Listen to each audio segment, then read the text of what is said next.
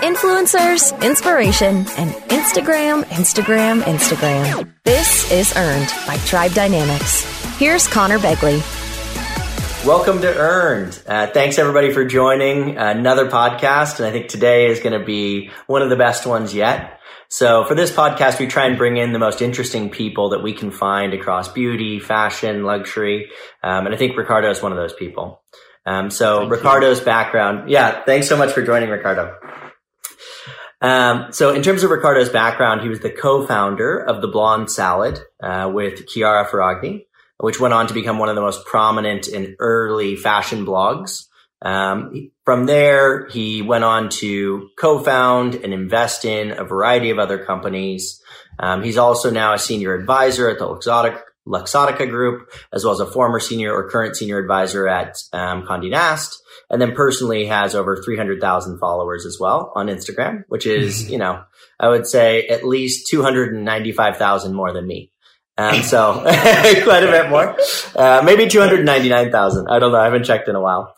So anyways, I'm really excited to talk to Ricardo today. We're going to learn a lot about content creation, business, investing, etc. But yes, thank you so much, Ricardo. We really appreciate you taking out the time. Thank you, Connor, for this invitation. I'm absolutely honored to be one of your guests and one of Earn podcast guests, and I really can't wait to start and share some cool contents together. Totally. Well, let's start at the beginning, just so people have a good idea of your background. So you went to university, and you did your undergrad in finance and economics, and then your master's in marketing.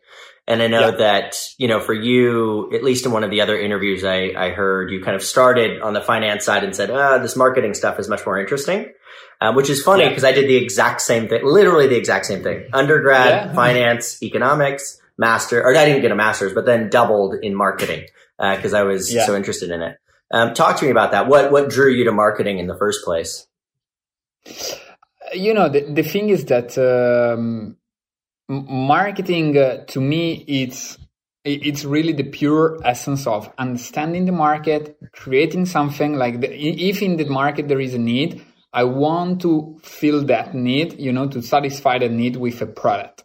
So in the real concept of marketing, I really see that in kind of understanding the market and giving a solution for a problem. So I really like this process, So first of all, starting from the understanding of the market, I think that I always had a sort of sensibility because I always said that first of all, I am a consumer almost of everything. So for sure I can understand almost everybody consuming things. So why don't putting this sort of sensibility in trying to make it a bit a more structured process, in understanding the market and providing solutions. So basically, that was really fascinating for me about marketing. So I decided to move from finance and economics and getting a bit in that let's say field.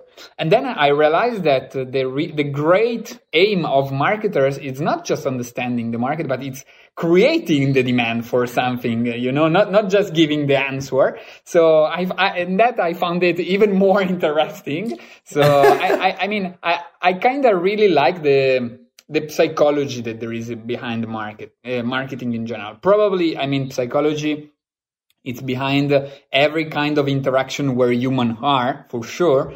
But as marketing, it is made of understanding the market, creating something, understanding how to distribute, how to promote that, what kind of product. It's all about, all these interaction, all these habits, this evolution of the consumption. So really, I find it really, really fascinating. And I have to say that during my master's, I really realized that I was really enjoying studying. That was something completely new to me. So in that moment, I got that probably I was on the right path. Yeah, I think once you find those signals, oh wow, this doesn't feel like work. This is just so enjoyable for me. Indeed. That, it's not even, I want to do it, right? And I think on the psychology side, what's really interesting is I feel like for me, I was always really attracted to economics as well. And what's interesting about economics and the way that it's evolved is, behavioral economics have become a much bigger kind of component there, which essentially is integrating psychology with economics. And so for me, although finance, economics, and marketing are considered somewhat separate, I think there's a lot of common threads there, and that psychology is actually fairly important to all of them.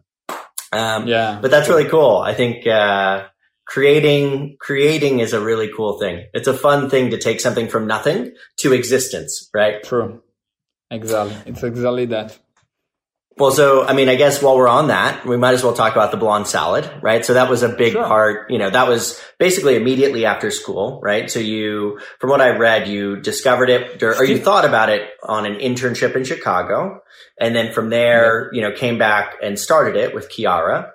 Can you tell us a little bit about what was it initially that you said, this is the thing I want to do, right? Straight out of school, this is the thing, social media, blogging, because this is 2000, was it 2009 or 2010? 2009.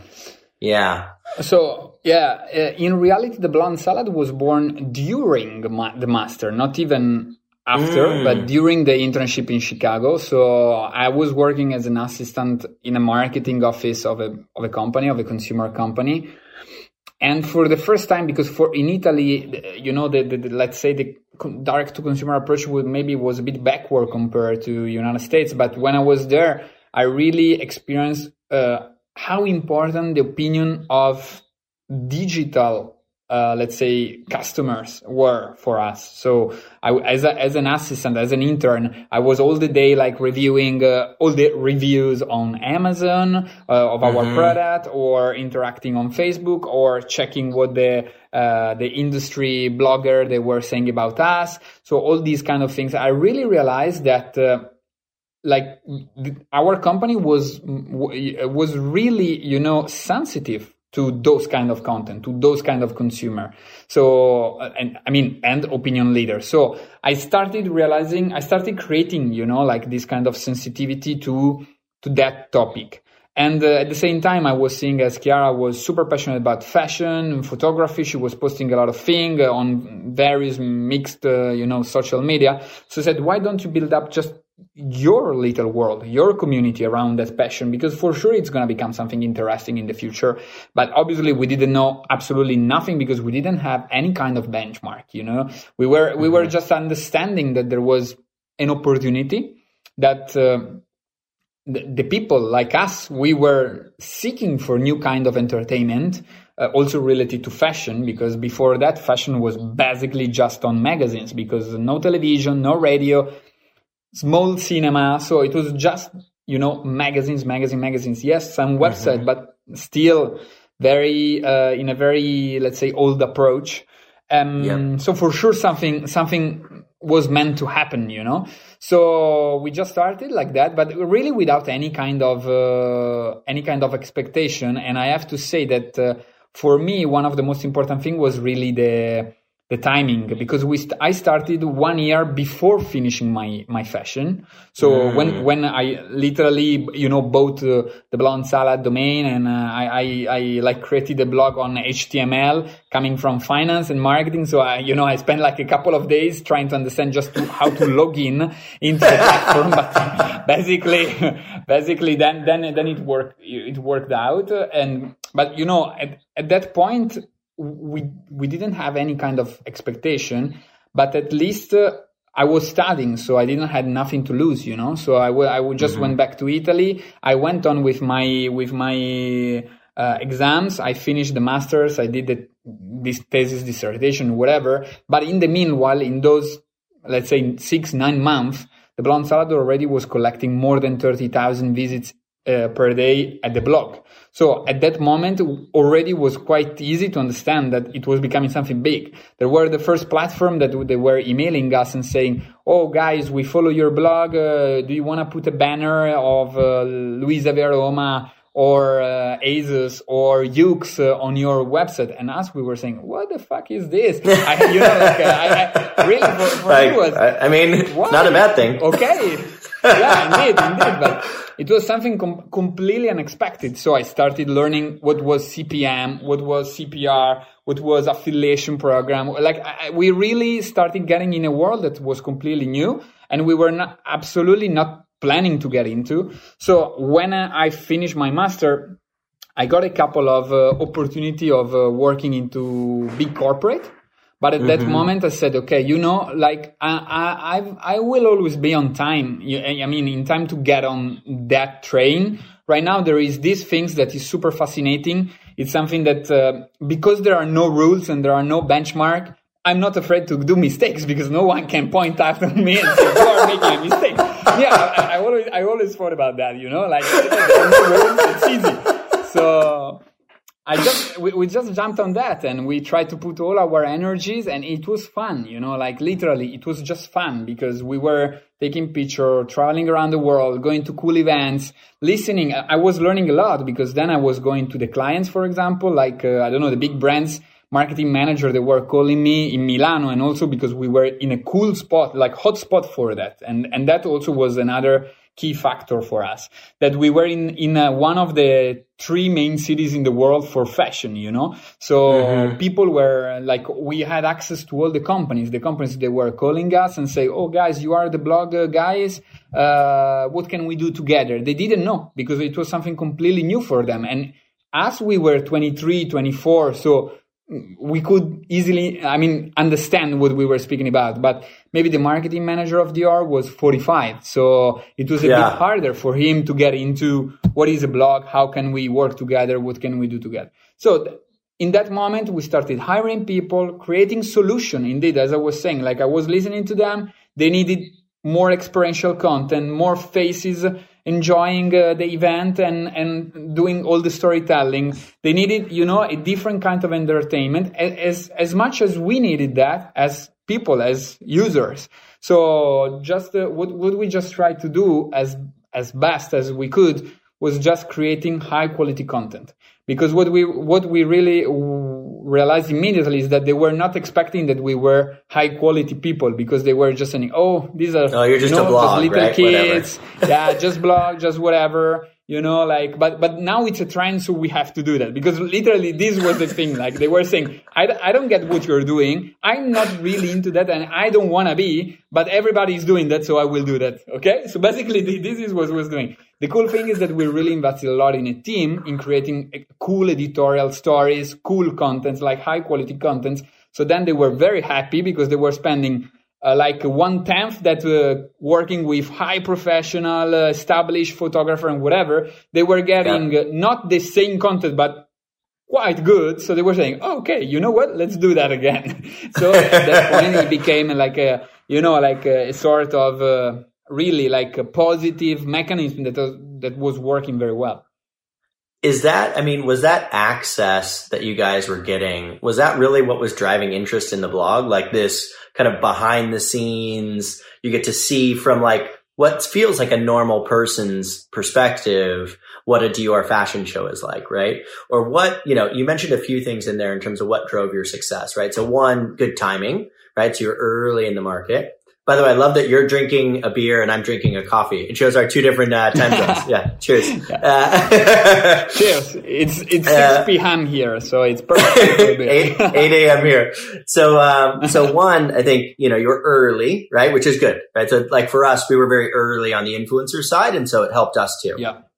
2, you said location. So you were in the right place, right? So being in Milan gave you access. I think now what we see is a lot of the content creators that are successful are based in LA, right? Because that's where everybody else is, right? 3, I think from a content perspective, you mentioned that you were trying to create really good quality content. What do you mean by really good quality, right? Because you have the content that you need to create for the, brands, but then I think the audience is also equally as important.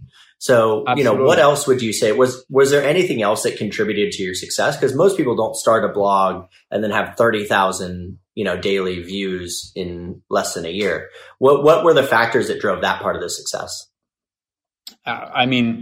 Not easy.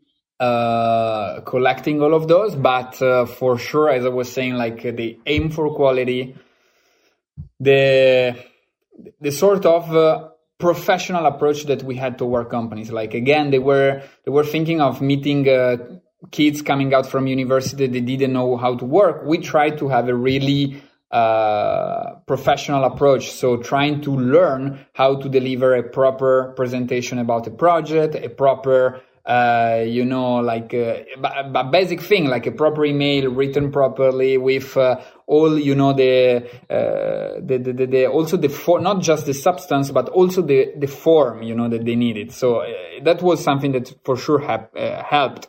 And when I say that we tried to be as professional as possible, also because we hired professionals from the industry. So as soon as we were finding somebody in the field that knew what we were talking about, but also maybe had a bit of an experience into a corporate, like we were immediately trying to hire and bring in our team, because we knew that what we were missing was the corporate approach, because we didn't have any kind of experience in that. Yeah. So that was for sure something interesting. Then again, as I was saying, we try to invest a lot in the content. So we tried also to work with photographer, like we really try to invest. And we are speaking about 2010. So unfortunately it was not like today. Today, the entry barrier are a lot lower, because with an iPhone you can do really the best content possible. Back in the time, no. So we had to buy cameras, upgrade, and buy new lenses, and again invest money in that, and then invest money in getting a photographer. I studied, for example, also photography to try to help. I did like a couple of days courses with professional photographers that they were helping me, and then they were trying to create our taste, going really to photography exposition and whatever. Like we really were trying to grow and learn as much as we could, because there were really a lot of things that we had to learn. Because as I was telling you, even HTML, today you just open your Instagram account and it's done. For us, no. Like for us, we had a blog. Like Instagram was not there, Snapchat was not there, the word selfie was not there. I always say this because it's really giving you this is pre-Instagram. I mean, even Facebook was just kind of getting going, I feel like, at that point, 2009, 2010. Yeah. Yeah, indeed. So, but I think that all these kind of things, the fact that we were Italian also was very, very important. That Chiara was Italian, obviously, because the fact that she was credible in speaking about fashion. Like, probably if she would have been, I don't know, but just even Spanish, it was different, because, there are great influencers from Spain. I'm not saying that, but in that period in which this was not something established, being Italian, speaking about style, also traveling around Italy, and also another key factor, we were really open to the world. Like we were literally traveling every week around the world. And this also was something that was kind of new for that moment. Like it was not normal 10 years ago to be every week on a plane, to go a different place. But for us it was, because we really were curious. And that was something I think was one of the factor, the X factor, because we were going 1 week in Brazil, 1 week in Japan, 1 week in Russia, 1 week in the US. So we were really trying to explore the world, share this with our users, with our followers, the readers of the blog, but also try to create network, connect, and learn from every place we were going to try to assimilate. So I really think that no one of these factors could change your life, but altogether, yes. Yeah. That sounds like just a really exciting time in general, right? Like on the cutting edge, totally new things, totally new space. I think we had that early on where, I was like 26. I think I was 25 when we started Tribe. And I'm 26 and I'm advising CMOs and VPs of marketing. And it's like, what? Like, why are you asking me for advice? Like, how do you? Yeah. But it's exciting. It is. So I think those are some of the positives, for you guys. What were some of the mistakes that you made? Like, what were things that you went into it and it didn't work out, right? Like I tried this and like, oh wow, we learned that didn't work, or this didn't work. Were there any specific lessons that you remember there? I mean, really generic. I mean, there are many particular things that didn't work out. Like, I mean, going in a place that we realized no one was liking, speaking about a brand that we realized no one was liking, or, I mean, project that maybe for any kind of reason didn't work out.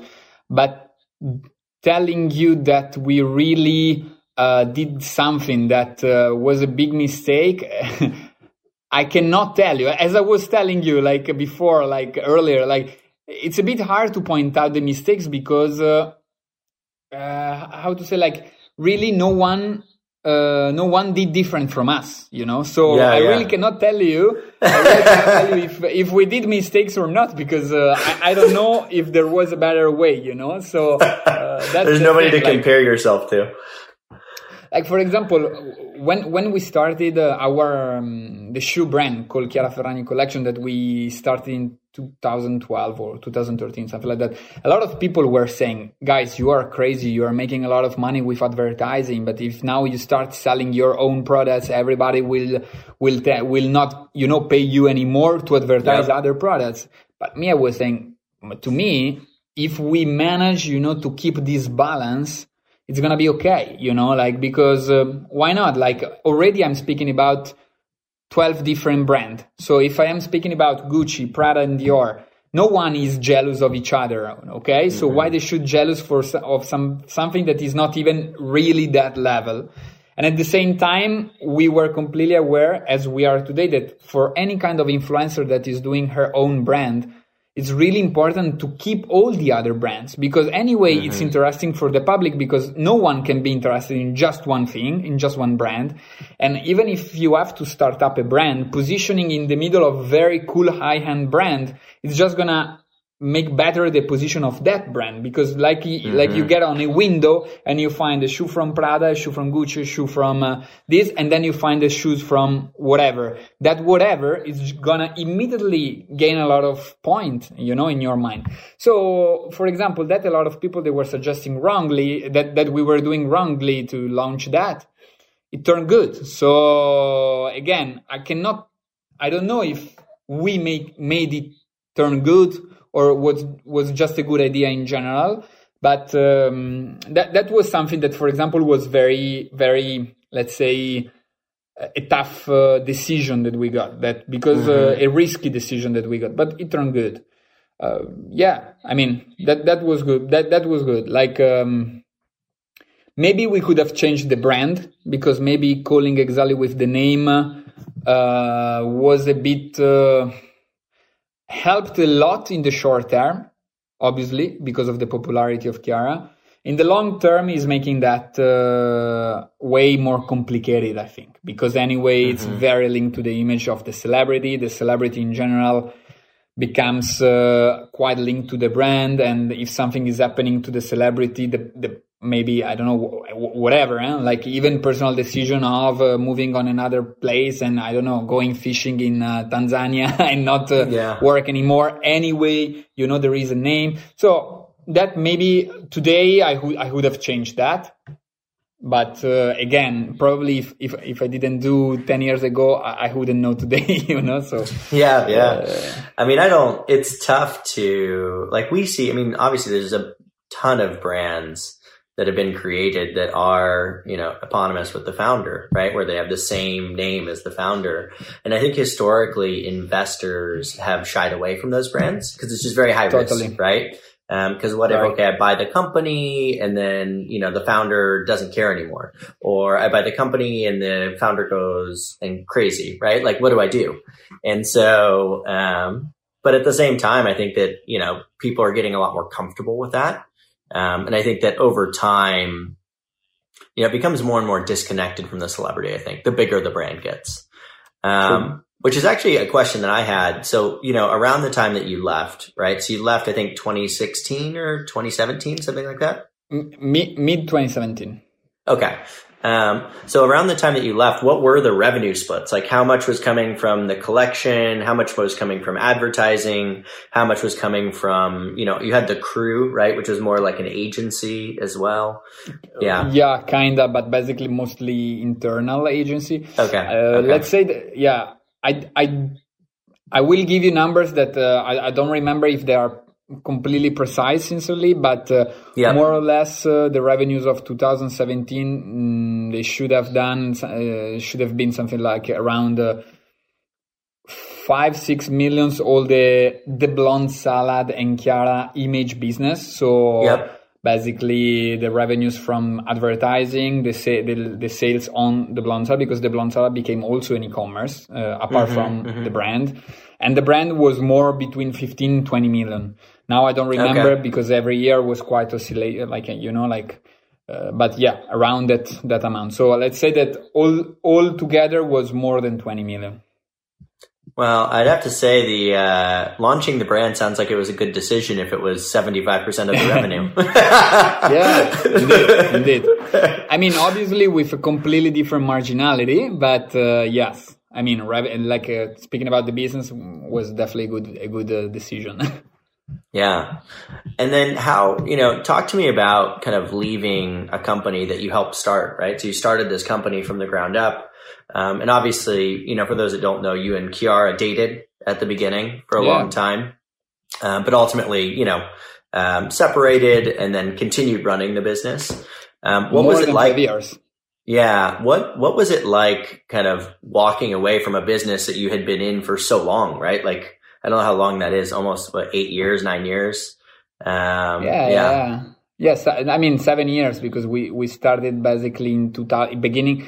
The blog started in 2009, but then the real business started in 2010, and in 2017 I left. I mean, it's hard. It's a very tough decision, very, very tough decision, but exactly for the same reason that the investor, as you were saying, they don't want to invest maybe, or they are shy investing in this kind of business. At the same time, if you're partnering with a celebrity in something that is around those personalities, you take the risk that the day that something, I mean, if you're not aligned anymore, for sure you will be the one, leaving, not the other, because the other one, it's not gonna happen, because anyway, the business is related.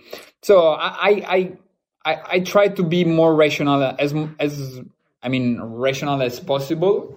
And I understood that what I could give in that moment and what I could learn from that reality was almost over. And Chiara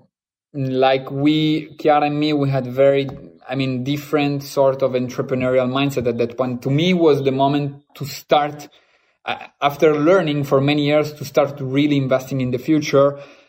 But for her was a completely different moment of her career. She was really a huge celebrity that wanted to do other things, focusing on herself, on her. And there is no right or wrong. It's just obviously when you partner with somebody, and again, it's not just a celebrity or not, but in general, when you partner with somebody at a certain point, could happen that you take different paths, because life brings you to different paths. You have different experiences, maybe personal experiences or whatever. So maybe at a certain point you get a different point. And we exactly got at that point. She wanted to invest a lot more on herself. Me, I wanted to invest a lot more in my entrepreneurial attitude and managerial attitude. So like really building a business, a platform, something.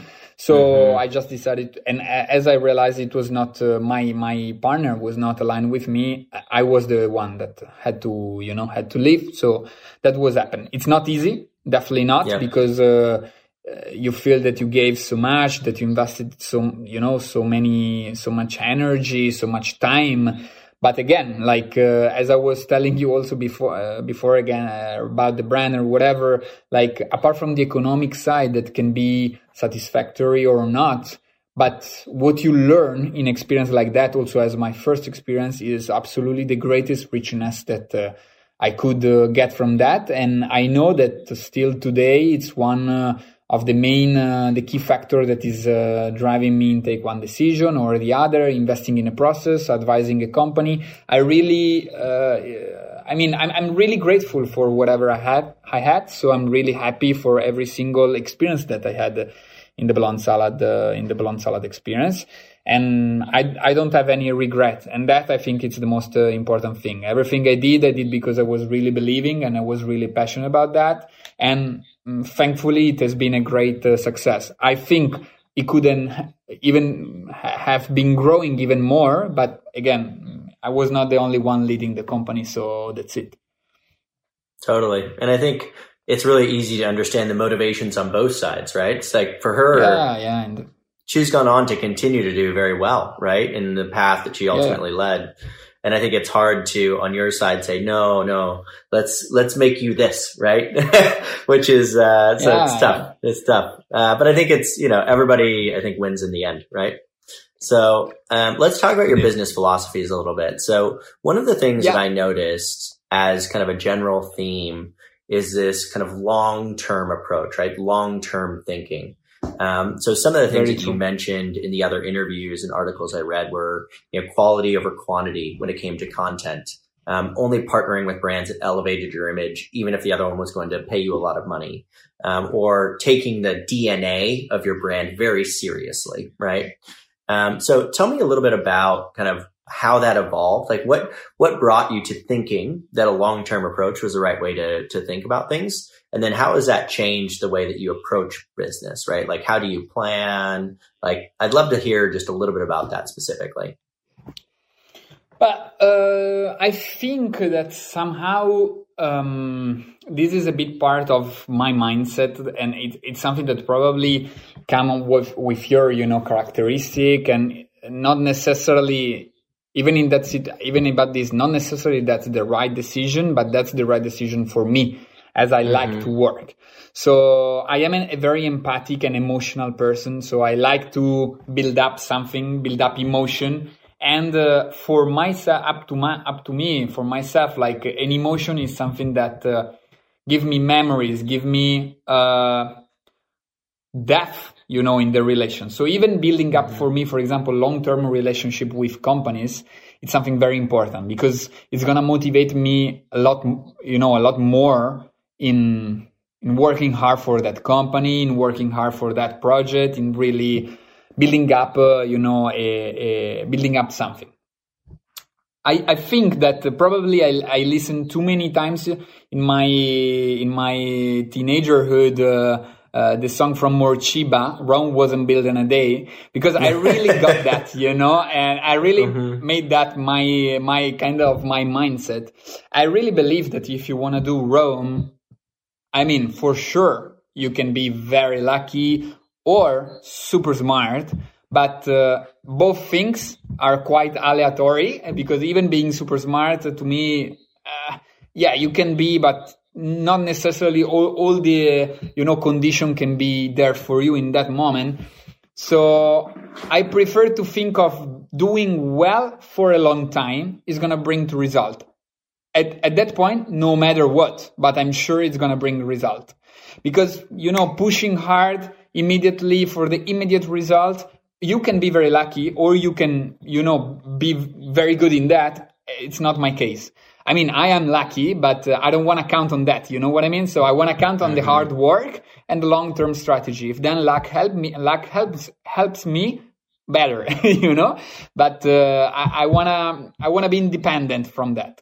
So this is something that absolutely always have been my sort of mindset in doing things, in doing project. Sometimes, and this is obviously is affecting a lot what I'm doing even today. For example, I'm not investing in project that could be easy money immediately, or are already planning of making an exit tomorrow.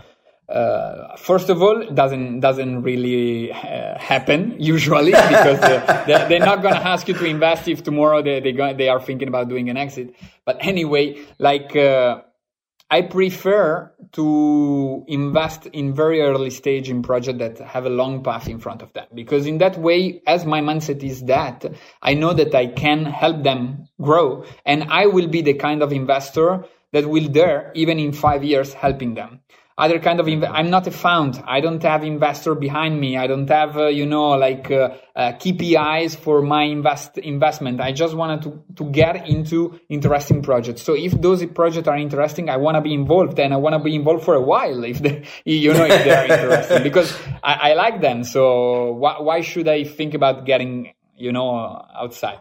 And this is exactly also what I'm doing, for example, for when I work, let's say, as an influencer, as I also do that. I also thought, like, I don't want to get easy money doing 3 posts for this amount of money, because first of all, let's say influencer revenues, maybe it's the 10% of my revenue. So I'm in a very easy position in which I can handle that with the left hand, and it's not going to be a problem. But in reality, I think that the approach that I set up a few years ago in this kind of relationship, probably it's a very healthy approach that is going to be more and more, I think, common in the future. Because I'm speaking only to companies that, first of all, I am a client. So if I'm not a client, I will not be authentic in communicating that to my followers. First of all, because they are not following me because I am an influencer, because I'm not a influencer as common sense. I'm not doing that as a job. So they will expect from me even more authenticity in what I'm saying and what I'm sharing. Second, I cannot work with 3,000 company. I have to pick 3-4, that's it. Because I don't really have the time or the occasion to go to all the events, all the things. So I have to really select well. And again, I'm a very bad actor, so I'm not able to fake it. So if I wanna share cool contents, I really must have fun in doing that. So that's why I picked one company in the watch industry, one company in the fashion industry, one company in the car industry, one company in the beverage industry that are really aligned with my taste, are really brands that I would buy. I mean, usually I buy. So, but as I'm picking few, obviously, I know that I can deploy more value if we build up a long-term relationship. So with all this company, I build up yearly relationship. So it's going way over just the posting or not posting. Also because I am not so strong, as you were saying, I have 300,000 followers, but that maybe for an entrepreneur, it's a lot, but for an influencer, it's nothing. So obviously what I have to try to give them, it's a lot more value than just the visibility on my social media channel. So I know that if we build up a long-term relationship, I will be able to deliver a lot bigger value. So that's also how, for example, this mindset is reflecting in this world. Say, okay, few, not so many company, but well done. So I will give you my advice. Even if you have to organize an event, I will give you my advice about who inviting, who not inviting. You have to gift a product. You have to launch a new capsule. I will help you, even from the strategic point of view, from the advisory point of view.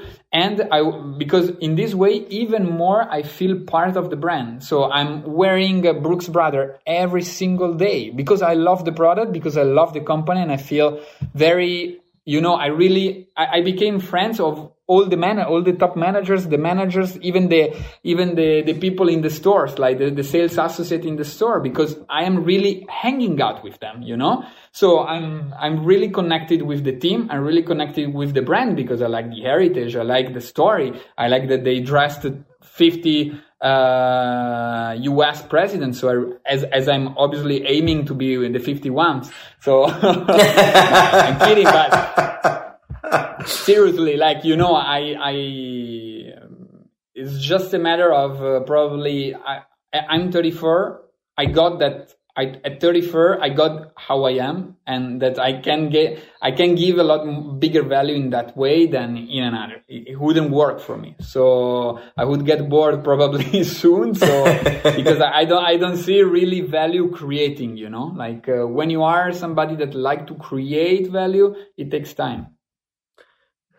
Yeah. I mean, I think that I'm very aligned with that. I think that one of the biggest mistakes that people make earlier in their careers is thinking about what's going to be the next year, right? Or what's going to be the next few years. It's like, no, you're going to be working for 40 years, 50 years. Like, what do you want to do in 40 or 50 years? And then how does that get you closer to that goal, right? I think I've said it on the podcast before, but the quote I always liked from Bill Gates was, people always overestimate what they can do in a year and always underestimate what they can do in a decade, right? In 10 years. And so, very true, yeah. Yeah. So I'm a huge fan. It's really cool to hear you say that. And I think, again, like you said, other people have different approaches. It doesn't mean this is the only one that works, but I think for me, it's the one that I'm a big believer in as well. Even though, obviously sometimes you make mistakes in short-term thinking, you try to be long-term as much as you can. But I totally agree. And again, if you have a short-term approach in dealing with a project, if you do a mistake, you have a very short time to get over that. But if you reason on a long term, you can do mistakes, you can learn from that and do better after. And this is something that, as I am it's quite bizarre because I am very, very conservative in my personal life, but I am very impulsive in my business life. So I think that I am the kind of entrepreneur that I prefer to do and then learn to do, instead of learning how to do that and then starting doing it. I'm definitely the opposite. So for me, it's fundamental thinking on a long term because probably I will do mistakes and learn how to do better. And for sure, in the long term, I can make probably better of somebody that before tried to learn how to do that and then did, because anyway you cannot learn as much as you do while you are doing. I don't know if it is correct English. Sorry, but did you get the concept right? I'm the exact same way, right? So for me, it's like we decided to do this podcast, and we actually did it before COVID, right? So this was in February. And I was like, I really want to do a podcast. I think everybody internally was like, okay. And I was like, I'm just going to do it. And they're like, what? And so that week I emailed Ipsy, who's a partner of ours. And I was like, hey, can I use your studio space in LA for these 2 interviews on Thursday? This is on Monday. And they're like, yeah, sure. So then I emailed some friends in LA. I'm like, hey, do you want to come do an interview? And so then they agreed. So then I wrote out the questions for the interview and then did it Thursday and shot 2 of them that day and then flew down, I think the next week and shot 2 more. And then I just sent the team okay, here's all the videos. And they're like, what? I was like, yeah, I shot all the videos. Here you go. And they're like, oh shit. I guess we're doing a podcast, and they were more involved in that. But I think generally, I'm again, and there were many mistakes that I made in those early podcasts. In the first one, I must say, or the second one, I say the word yes 150 times. Yes. And I shouldn't tell people that. It's so annoying. I didn't even know it. But again, that was the way that I learned, right? Was by doing it. So, again, it's not everybody's approach. Other people like to plan, and that's good. But for me, I think starting and then learning is the exciting way to do it. Totally agree. So you've been an investor, right, in a bunch of different companies. So what, for you, obviously long-term thinking, I would imagine is something that you look for when you're investing in a company. But what are the other things you look for in the leader of these other businesses? Because I know you cited that, for you, delegation and finding really great leaders is kind of one of the things that you look for. What do you look for in those leaders when you're investing in those businesses? This is one, I think, of the hottest question in the venture capital world, but it is, it is one of the most fundamental. So it's absolutely right to try to, let's say, to explore. So, my approach is absolutely, as you said, something long term, but, my approach is, that I like, people, I don't like ideas because as we all know, because this is quite common, this is quite known also in this industry, probably the idea account for the 1% of the possibility of the success. The 99% is made by the execution. The execution are made by the people, and the people are hired by the leader and the founder, usually. So everything is starting from that person, or I mean, maybe that bunch of people, if it is 2-3 co-founder, because I've never started anything by myself. I'm definitely quite aware that I cannot do everything, so I prefer to have people that are doing well what I'm not definitely able. So I'm trying to look, first of all, for the passion in that person, for what she is doing. Because, the big thing is that today, it's not 2009, for example, when I started. It's not 2004 when Mark Zuckerberg started. It's not, we are in a moment, obviously I'm not making a comparison between me and Mark, but just saying that there have been a moment in which an industry was started, like Facebook. It has been the biggest social media world breakout.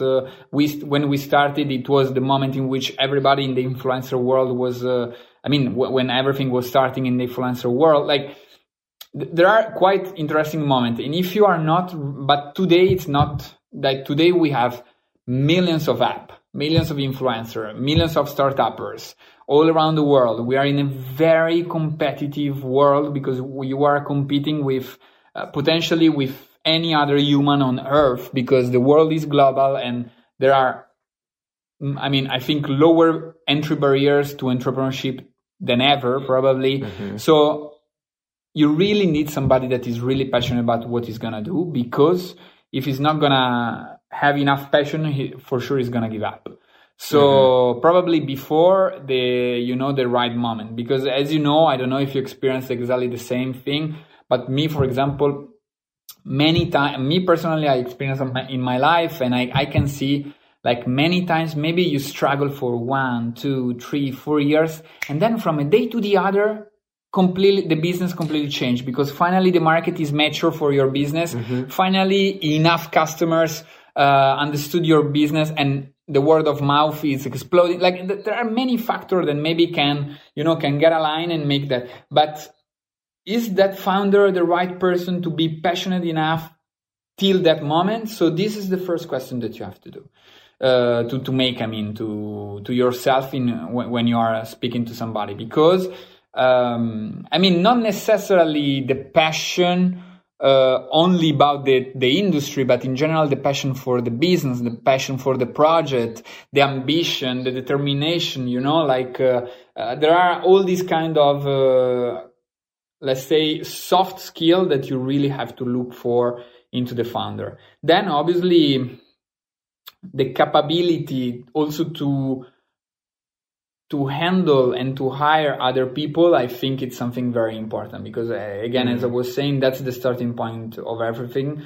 Not every company, and I think very few, they have an HR manager in the beginning. So the CEO and the founder, he is the HR manager for probably the first few years of the company. So that person must have a sort of empathy, must have a sort of, capability to understand people, to motivate them, to align them with his vision and obviously this, is going through many characteristics, like the capability to share the vision, the ability to involve and motivate. And from a talk, you can understand that person. You can understand those kind of things from a call. I'm not really the kind of guy that is evaluating if you have the right cost per acquisition of your customer, if you have the right, all those kind of hard skill, I think that you can learn. And I have people in my team that can teach you, you know what I mean?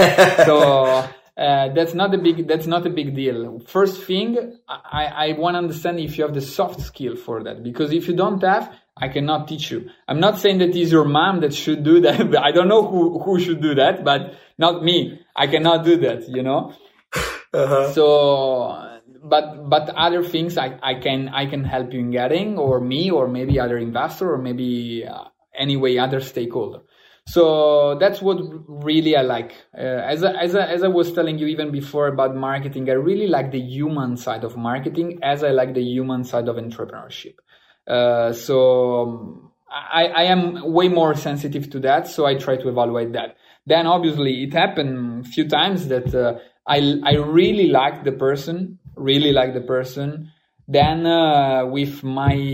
for example, with my investment manager, that person was completely unable to handle the business because came out that really he didn't have any kind of, let's say, ability to plan the numbers, the economics behind the business, to point out exactly the right business model. So we decided anyway not to get on board, because really would have been too hard to help them. Like, we are just two people in my holding company, so it's me and my investment manager. So we know that obviously our resources, both economics and human workforce, are limited. So we try to find the best trade-off also in the kind of project that we get in. Yeah, I mean, I think when you look at most businesses, I think having both somebody who can recruit and sell and market the business and be that human element, and also having somebody who's going to be able to forecast, understand the numbers, et cetera, is also critical. I think for us, we invested in that pretty heavily over the last couple of years, because I think for the first quite a few years of the business, it was really just a feel thing, right? Just kind of feeling it out. And of course, we were making more money than we were losing, and we were running the business in a responsible way. But I think understanding the numbers in a really deep way is meaningful. But I think on your side, where that matches up as well on the investment philosophy is part of the reason that you're investing is to build these relationships over time. So making sure that this is somebody that you want to invest in, not only for today, but that you want to work with for 10, 20, 30 years maybe is important, right? Like building out that community or network. Like, I want all the people that we've ever worked with to be somebody that we might work together again, right? Especially the people that are very good. And so, thinking about things in that way, I think is pretty critical. So let's talk about one of your investments. I was looking through all your different investments, and they're all very interesting, but given that we don't have, I could talk for hours, but we're going to try and be smart with our time. One of the ones that stood out was Depop, right? Just for specifically for our audience, I think it's very interesting. And for those that don't know, they do, I believe it's like secondhand clothing. You can go on and sell your own clothes or buy clothes from other people. And they've gone to do very well, it seems. One of the things that you talked about was you got involved early on when they had about 100,000 users, and then you really focused on helping them build out their influencer strategy. And obviously that's the reason that a lot of people come to us, right? So what were the specific tactics that you used or that you recommended for Depop? And then do you think influencers had a pretty big role in their growth? And if so, what were the tactics? Did it have a big impact, and what worked and what didn't for Depop specifically, if you remember? Yeah, absolutely. I mean, I kind of remember. I'm old, but not so old. Well, we're about the same age. I'm like a year younger than you, so I have some things I forgot too. Unfortunately, you're completely right. Me too. I'm starting forgetting many things. But no. I remember. I remember because it was. Was quite fun this period. Like. Basically, in the beginning, as you mentioned, when I jumped on the project, when Simon Beckerman, the founder, asked me to help him, it was 2013, I think. For example, I'm very bad in remembering the timing. Yeah. A while ago. I think it was. A while ago. It was probably 2013. And there were around 150,000 active users. So basically, for sure, it was something that, was already, starting working, but the real challenge was to scale it up, as it was something very niche back in the time, was something, okay, like there is somebody that wants to sell those things, their things, how to bring this at another level. And obviously, it was already 2-3 years that I was working full time on the Blonde Salad and in general in the influencer world. Because, for example, in 2011, I founded the first influencer agency in Milan. So probably one of the first in the world, because it was 10 years ago. So I really was experiencing, a strong experience. Sorry for the repeating. A strong experience into the influencer world. So I realized how they could really, apart from bringing people, but they could really enjoy using Depop, those kind of figure, because of the gifting, because of the maybe even collab, because of their own brands or whatever. So basically it was an easy platform, very easy, because it had exactly the layout of Instagram back in the time. So it was basically an Instagram with a sell button, or a buy button. So the idea is, okay, it's very easy for our target. We want to get people that are that it's very easy for them to layout. So for people that are active on Instagram, that are following, that are interested in fashion. So what better than fashion influencer, to do that?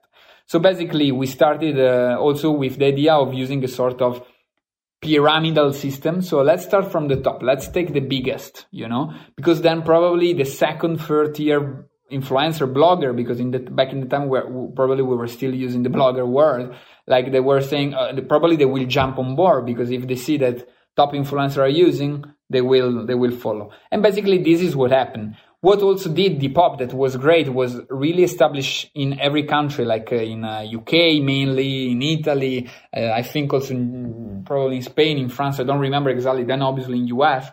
They established little offices where there was somebody helping the influencer to handle their store. So this was very easy, because a big influencer that is traveling, getting a lot of gift, having a lot of product, they don't have the time, to take every single piece, take a picture, do all the community management and stuff like that. So they gave for free this kind of service at the top influencer that wanted to join. And this was something that we put all together, we put all together this kind of strategy. We realized that when we were proposing influencers, they were really enjoying and they were getting on board in this project. Some of those, they were donating all the revenues to charity or to NGOs. Some of those maybe a part. Some of those, they were selling maybe the products coming from, other, even from their brands or whatever. So this not only, I think, brought a lot of people on Depop, but had probably a second effect that I think we were not even expecting. If I remember well, we were not even expecting that. Brought people to think that they could also sell not necessarily second-hand thing, but in general cool thing. So basically started also the phenomena of the Depopper, the real Depopper, that are those people that live thanks to Depop. So they go around, for example, in the weekend for the vintage market, they collect cool things, they go home and they create a cool store. Basically, they are a sort of buyer, of their own little store on Depop. And these, for Instagram, having the top content creator is fundamental to have cool content. That's exactly the same thing for Depop. Basically, I always said that Instagram basically made people editor-in-chief of their life and their profile, as much as Depop made people head of buyer of their e-commerce, So in a very easy way, because then every time the important thing is to make it easy, because when we started, as I was saying, when we started for Blogger, we needed a professional camera, downloading picture, modifying, uploading, HTML, like too complicated. Few things wanted to go, through that bullshit. But then Instagram, opened the world to many other people that maybe they had even bigger talent in content creation, but the technical aspect were limiting. Depop did exactly the same. Like even small little businesses, a small vintage store, they created their profile. Collectors, they created their profile on Depop, and this really helped to make it, go big, because if you were finding cool things and not just, the old stuff that you didn't want anymore or super used and stuff like that, obviously made also the platform way more attractive for the public. Yeah, that's really cool. Yeah, the kind of enabling them to become basically merchants, right, of their own little stores is super cool. So let's talk about, so we're kind of on the topic of influencers. So we'll do 2 more questions, and then we'll do the last couple end of show fun questions. So the first of the last 2 would be, on the influencer side, if you were advising a brand, say you invested in a new luxury brand that's just getting started. Obviously Depop is different, right? It's a store, it's a different experience, but as a brand, what would be your advice to them when they're approaching the influencer space? They say, hey, Riccardo, I know I need to invest in influencers. It's a new luxury brand. What would you tell them to do? Like, what would be the first steps and philosophies you think would be good for them? I am doing that, so I can tell you exactly there you go. What I'm doing. I figured you were. So basically, the first thing that I am suggesting, that, by the way, is not just something that you should do if you want to invest in an influencer, but you should do anyway. It's really trying to understand what kind of personas you want to reach. Because I really watched these, phenomena during the past year. Like we really got sort of drunk of numbers, and we completely forgot about the targets, the audience that we wanted to reach, because it's like the big difference from the past of Instagram was that you had the number of followers, and before was not possible to understand a magazine how many copies was selling, a TV show how many people had in that moment viewing, watching that show. What really Instagram, the big news that Instagram, the social media in general, brought is numbers, like the direct numbers. So we all got so focused on that, but we forgot all the rest. So now I think that it's time to get back to that. And because as we have a more evolved culture about influencer, about social media in general. So now what is really important is, okay, I have this beer. This beer is Italian, is average quality, is tasty but not too much, blah, blah, blah. So what kind of people I can reach? I can sell this. Okay, it's that person. Perfect. How those people are getting entertained. This is what it's really important. How those people are getting influence in their consumption. So get on those, on those factor of influence. That maybe it's not for example, I want to sell a new car to a guy. Probably they're not gonna follow the biggest fitness influencer or whatever, even if he has 5 million. Obviously, statistically speaking, out of 5 million, probably somebody interested there's gonna be. But what is the ROI? What is the return on investment? How much I have to pay to have one post with that guy, when maybe that little collector of watches that is sharing only 30,000 euro watches, maybe he has only 20,000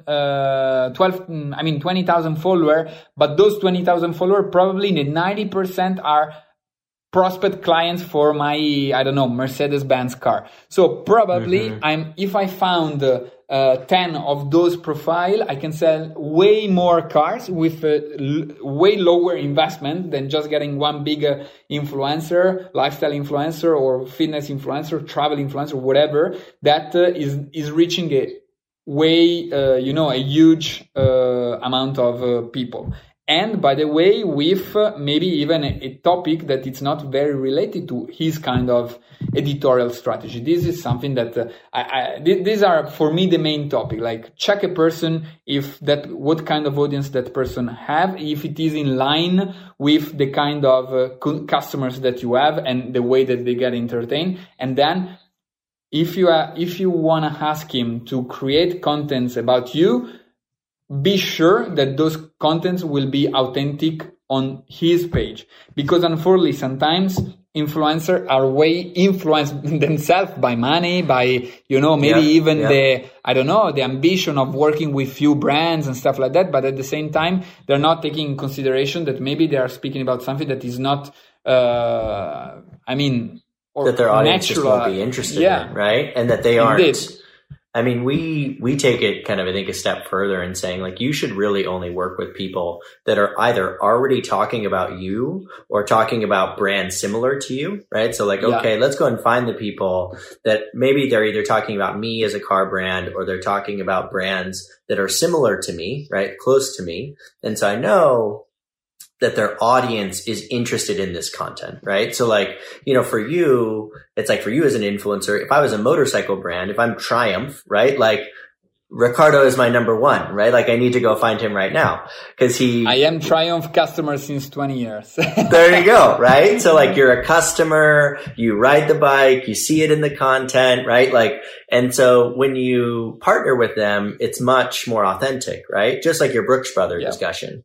And so for me, and then on top of that, I think what that does is then everybody else goes, oh, wow, look at Triumph. Wow, that's so cool. They're partnering with somebody that's a really big fan, right? They worked with Riccardo, even though he's not Johnny Depp, who has, tens of millions of fans, but he has 300,000 and he's really interested in our products, right? And so I think having that approach makes a ton of sense. And then again, like you said with yourself on the creator side, having a long-term approach to those relationships, it's not just about one piece of content or one campaign, but like, I want this to be somebody I work with for 10 years, 20 years, like really long time. Yeah. Right. Fundamental. Okay. And then so I think the last serious question is, I think you're the first person on the podcast. I'm starting, sorry, but I'm starting getting scared about the two funny questions.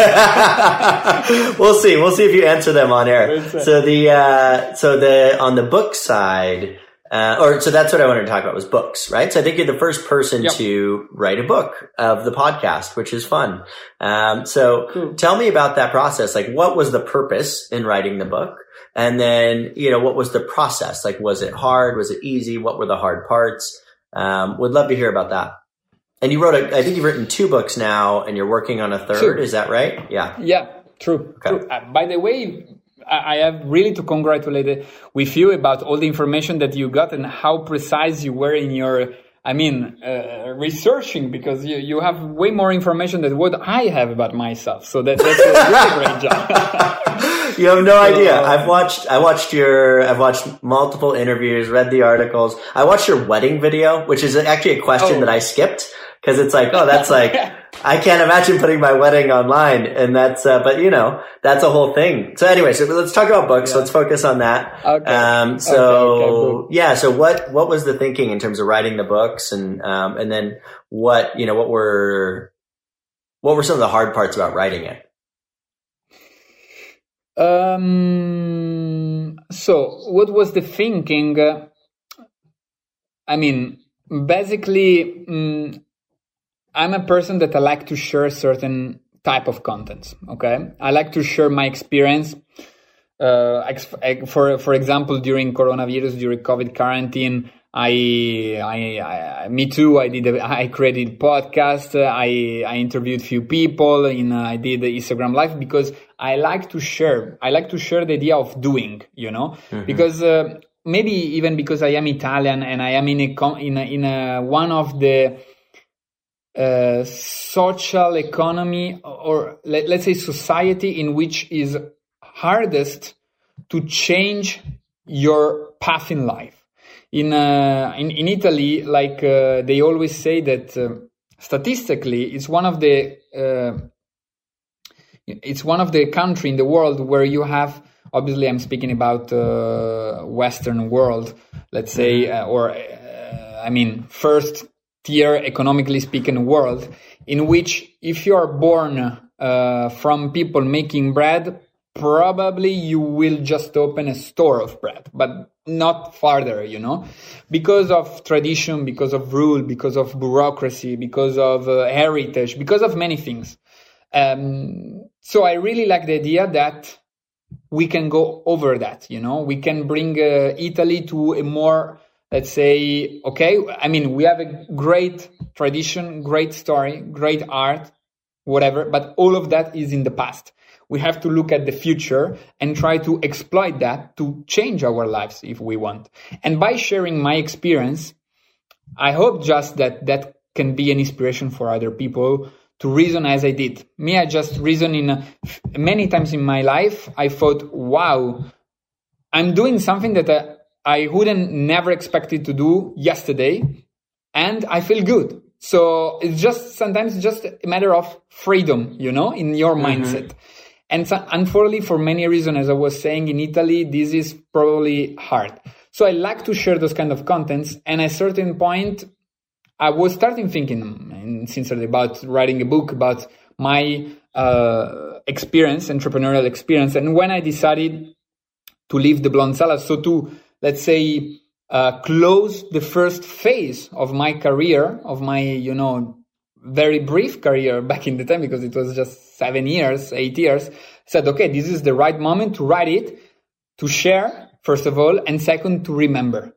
Because this is something that I already heard somebody that is writing book to remember, and I'm saying that I'm very, very thrilled to read my first book, even today. Indeed, I was thinking to go back reading that in August, but in reality, I'm very thrilled to read that in 5 years and try to see what I was thinking back in the time, what I learned back in the time about business, what was my experience, what was my knowledge, what was my mindset.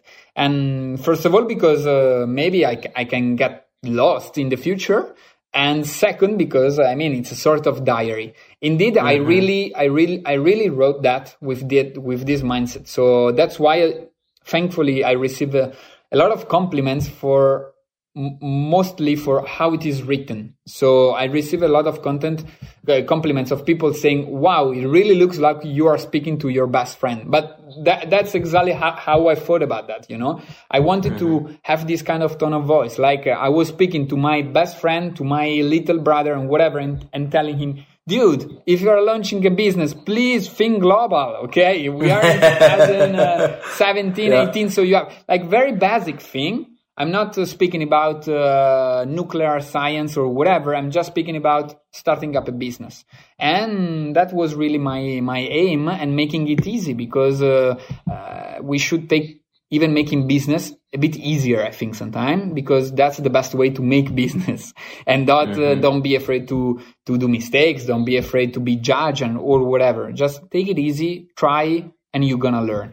And like writing a book, so basically this was these two things: share, try to inspire people, and also have for myself like a more egoistic aim to have a sort of diary of what I was back in the time.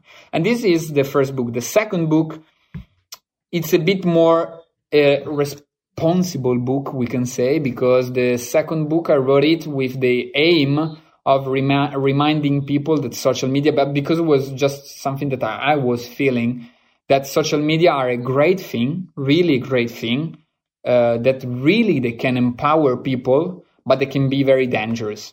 So we have really to learn how to handle that and how to approach to this tool. So I wrote this book that is divided by chapter about the I don't remember exactly how you say in English, but I think the 7 vices could be. Is that right? I think that's correct, yeah. So basically, I divided about those as it is something very real, but at the same time, I try to speak about those from the social media point of view. So, for example, the anger, that it's one of the 7 capital vices, and saying, look at all the hating that there is on social media and how to protect, how to avoiding that, and blah, blah, blah. So basically, I always, as I experienced huge growth on social media, not myself, but in general, seeing also the people around myself, and I saw all the behind the scene of that, I really realized how dangerous it can be. For the public, for the people doing that, for the kids that today are approaching that. Many times I also have been called in universities to speak about, the legal consequence of few activity on social media, how the world, the legislation should evolve according to that. So it's quite an important topic that our society has to face. So I just realized that I wanted to try to share that. And somehow I realized that writing books for me, it's one of probably the best way to put concept, put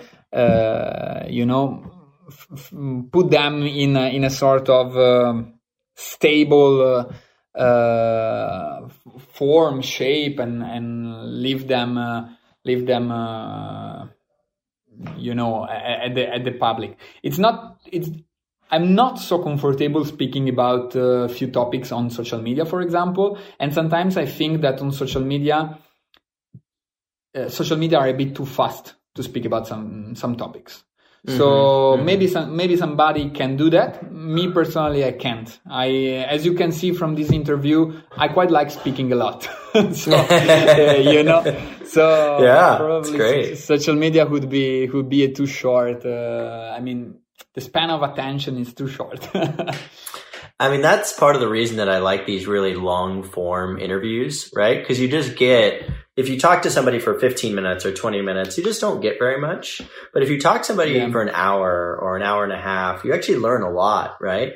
And of course, that's not, I think you mentioned more research. You mentioned you can't please everyone with your content, right? And I think there's a lot of content out there that's 15 or 20 minutes that people love. But for me, I think I really like I'm just like the depth is where the really interesting stuff is, right? Like not just the surface level things. And so, so that makes a lot of sense. And I think in a lot of ways, the book forces you to really be certain as well. Like this is something I feel very confident in, right? And I'm willing to put it on paper. Okay. Well, I want to be respectful of your time. Okay. So last two fun questions. So one, I heard you mention that you went 200 miles per hour on a course on a motorcycle. What's the fastest you've ever gone on the streets? Oh my God. Is this recorded, right? You don't have to say if you don't want. You can just say very fast. I will give you a political answer. Too fast to say, but too slow for the course. So that's okay. In the middle. Okay. And then, obviously traveling was a really big part of, it's just been a big part of your career. What's the most obscure place, the weirdest place you ever traveled before? Insecure? Obscure, like the weirdest, like most odd. Yeah. That's an interesting question. The most, that I don't know. I don't think I've been in very weird place, like. Or maybe most interesting. What's the most interesting place you've ever traveled? I can tell you that I had one of the most intense and particular travel that I had in my life. It has been in China back in the time, like 8 years ago. I got a backpack. I just landed in Beijing, and from Beijing I did backpacking till New Delhi in India, and I went through Tibet and Nepal. And I have been in very weird place, that's for sure. Like very weird restaurant, very weird massage place in Tibet, very weird clubs. I remember this that was amazing. Basically in Kathmandu, we went in a place that they told us, they do very great live music.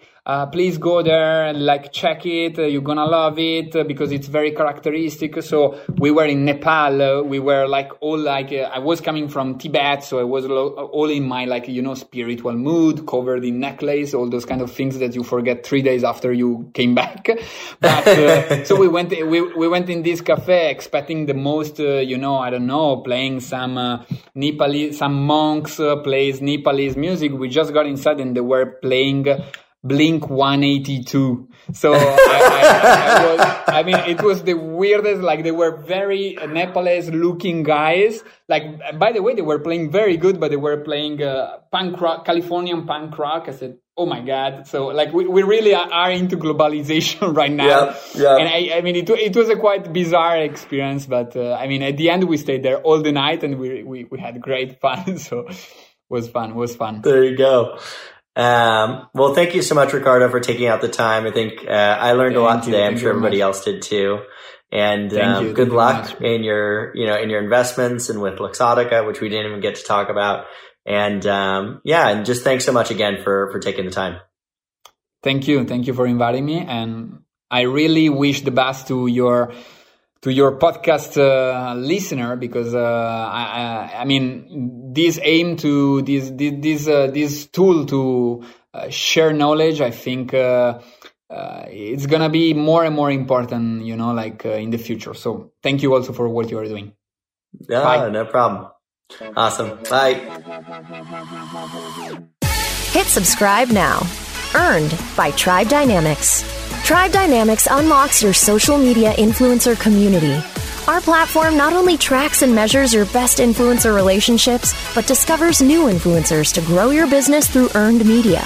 Get started with a demo today at tribedynamics.com. tribedynamics.com.